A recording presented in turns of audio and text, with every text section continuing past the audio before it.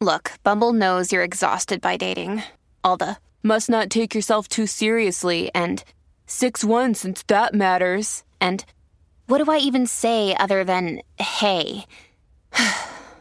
Well, that's why they're introducing an all-new Bumble, with exciting features to make compatibility easier, starting the chat better, and dating safer.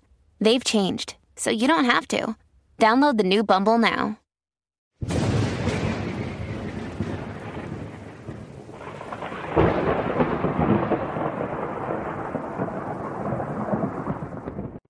By now you've probably heard about the scandalous demand by some bishops of the U.S. Conference of Catholic Bishops to delay the beatification of Archbishop Fulton Sheen. If not, I'll briefly cover that in a moment, before looking at the strange and even worse media spin being put on this by some deeply disturbed individuals. But first, today is December 6th, and as such, it is the day that many exorcists have called for a day of abstinence, penance, and prayer for the sins committed by the hierarchy at the Amazon Synod. Specifically, the exorcists are calling for penance for the pagan idolatry witnessed in the Vatican Gardens and the placing of pagan idols in St. Maria and Transpontina Church. I covered this story initially when it came out on December 11th. Remember, though, as St. Paul tells us, all the gods of the Gentiles are devils, and what we witnessed was devil worship, and that requires penance. The exorcists ask that we engage in acts of penance for the intention of, for the purpose of driving out any diabolic influence within the Church that has been gained as a result of these recent events, along with any other events. The acts of penance that they recommend are as follows. 1. Say the Rosary. 2. Take on some form of penance, such as fasting, abstinence, and other forms of mortification. 3. To offer the prayers to the Sacred Heart. Other recommended acts which they are encouraging others to do for this intention is to make a holy hour in front of the Blessed Sacrament and attend Mass that day, offering the merits of the Mass for this intention. I hope you consider joining us in this act of penance. If you're seeing this after December 6th or too late in the day, it's not too late to do these acts either. Anyway, on to the story of the day. I had originally planned to do a We Were Warned video for today. I guess I'll have to wait for next week. But then the news emerged late on Tuesday that a few unnamed bishops from the otherwise useless U.S. Conference of Catholic Bishops had requested that the beatification of Archbishop Fulton Sheen be put on hold so that they can look further into some allegations against him. Now, I'm not going to talk about the many things many traditional Catholics have against Bishop Sheen. Full disclosure, I'm a fan of Sheen's, but I don't want anyone canonized who hasn't been deceased for at least a century, and especially not by this crowd of maniacs running the show right now. That having been said, I'm going to first tell you what the reasoning was, what the official response from the Diocese of Peoria was, so that you can be on top of things. Then give you how this has been taken up as a cause of sorts by the very worst members of the lay press for their own pushing of the James Martin agenda. That's the story I'm interested in, and I hope once you see it, it'll motivate you to stop reading certain Catholic news websites and maybe hold others accountable because of the calumny they've engaged in against Bishop Sheen. First, here's the reasoning for Francis giving the okay to delay the beatification, which was to happen later this month. There has been an accusation against Sheen that emerged in 2007. It's a disgusting allegation, but in short it goes like this, and I'm sanitizing it for this platform's delicate ears. Basically, at some point, Sheen is accused of having walked in on a priest assaulting a minor, a young girl. Sheen is alleged to have called her a nasty name for a sexually promiscuous woman, and then told the priest to pull his pants up and then dismissed the whole thing. The allegation has never been substantiated in the slightest. It was taken to court, and the federal judge threw out the case with prejudice, which basically means that the judge was mad that the plaintiff was wasting the court's time with no evidence. The allegation, like others, were investigated by those looking into his cause for canonization and found to not be credible. To give you an idea from another hero of mine whose canonization process was torpedoed recently, G.K. Chesterton's cause was also torpedoed on the grounds that he was an anti-Semite, which is a take only people who've never read him or know anything about him would actually take. My point with that is simple. If you're up for canonization, the investigators look at every detail of your life, including all allegations against the character of the person. But a few unnamed U.S. bishops ask that this be delayed. We don't know who they are, but it's almost assumed at this point that Cardinal Dolan was one of them, since he fought tooth and nail to keep Sheen from being moved to Peoria, that he was the principal person behind the continued delays of his process to begin with. and because of the long but quiet feud Sheen had with Dolan's predecessor, the notorious predator, Cardinal Spellman. But Cardinal Spellman's predatory behavior is a story for another time. The Diocese of Peoria released an official statement. Here it is in full. For immediate release, Catholic Diocese of Peoria announces a postponement in the beatification of Venerable Servant of God Fulton J. Sheen. Peoria, Illinois. With deep regret, Bishop Daniel Janke, CSC, Bishop of Peoria, announces that he has been informed by the Holy See that the beatification of Fulton Sheen will be postponed. On November 18, 2019, the Diocese of Peoria received formal notification that Pope Francis had approved the beatification of Fulton Sheen to take place on December 21st of this year. However, on December 2nd, the Holy See decided to postpone the date of beatification at the request of a few members of the Bishops' Conference who have asked for further consideration. In our current climate, it's important for the faithful to know that there has never been, nor is there now, any allegation against Sheen involving the abuse of a minor. The Diocese of Peoria observes that the life of Fulton Sheen has been thoroughly and meticulously investigated. At every stage, it has been demonstrated definitively that he was an exemplary model of Christian conduct and a model of leadership in the Church. At no time has his life of virtue ever been called into question. Archbishop Sheen was known for his personal dedication to a daily holy hour in the presence of the Blessed Sacrament. Drawing strength from his personal prayer life and deep devotion to our Lord, Fulton Sheen consistently demonstrated tremendous courage in confronting the challenges in our society. He was well known for his boldness in preaching the gospel on radio and on television in the face of our secular culture.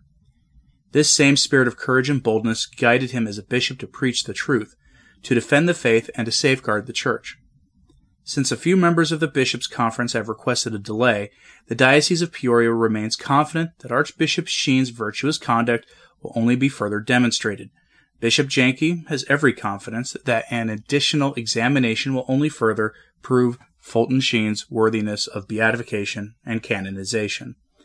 The Diocese of Peoria has no doubt that Fulton Sheen, who brought so many souls to Jesus Christ in his lifetime, will be recognized as a model of holiness and virtue. This development is unfortunate, especially because there continue to be many miracles reported through Sheen's intercession. Several have been reported since the announcement of the beatification 2 weeks ago. It is undoubtedly further proof for those who truly believe in this cause that these miracles will be credited to the intercession of the Venerable Fulton Sheen in the future. Bishop Janke is deeply saddened by this decision. In particularly, Bishop Janke is even more concerned for many faithful who are devoted to Sheen and who will be affected by this news. He is firmly convinced of the great holiness of the Venerable Servant of God and remains confident that Sheen will be beatified. Bishop Janke has every intention of continuing the cause, but no further date for beatification has been discussed. The Diocese of Peoria will offer no further comment at this time. So that having been said, let's look at the media response because, frankly, this is reprehensible. The Catholic News Agency had the story about the allegation that I mentioned earlier, but they did the disservice of burying the lead. That is, in this case, pushing the fact that the gross allegation against Sheen had been found by federal courts to be unfounded near the bottom of their lengthy report on this case.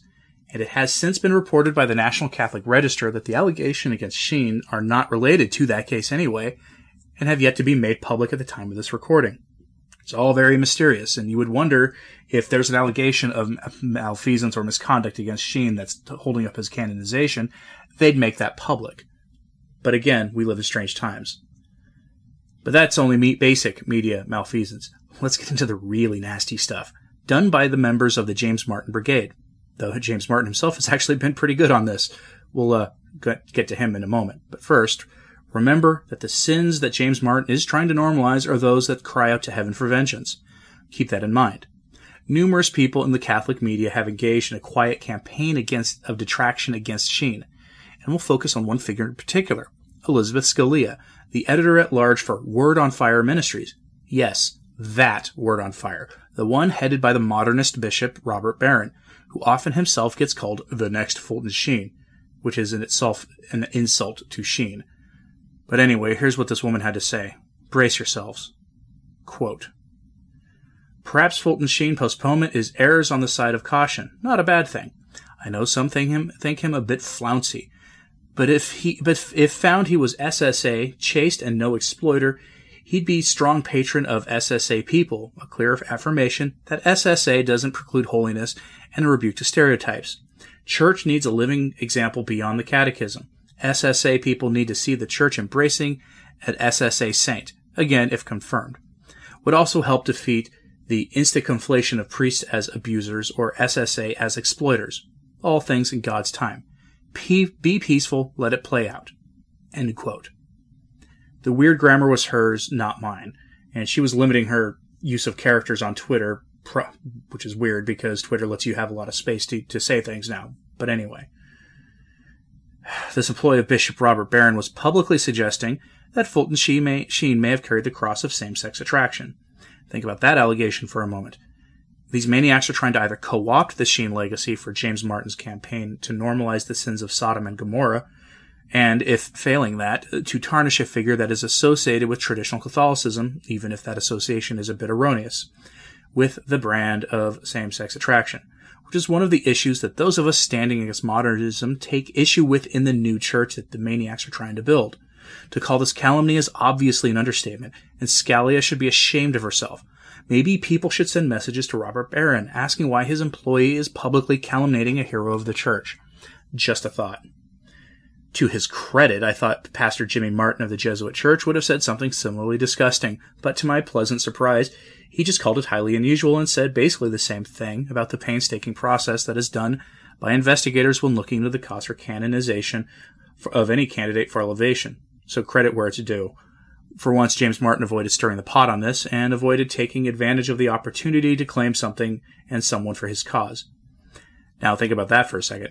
Elizabeth Scalia, employee of Bishop Robert Barron, is taking a point so extreme that even James Martin won't take it, and making allegations so gross that it didn't occur to James Martin to make them himself.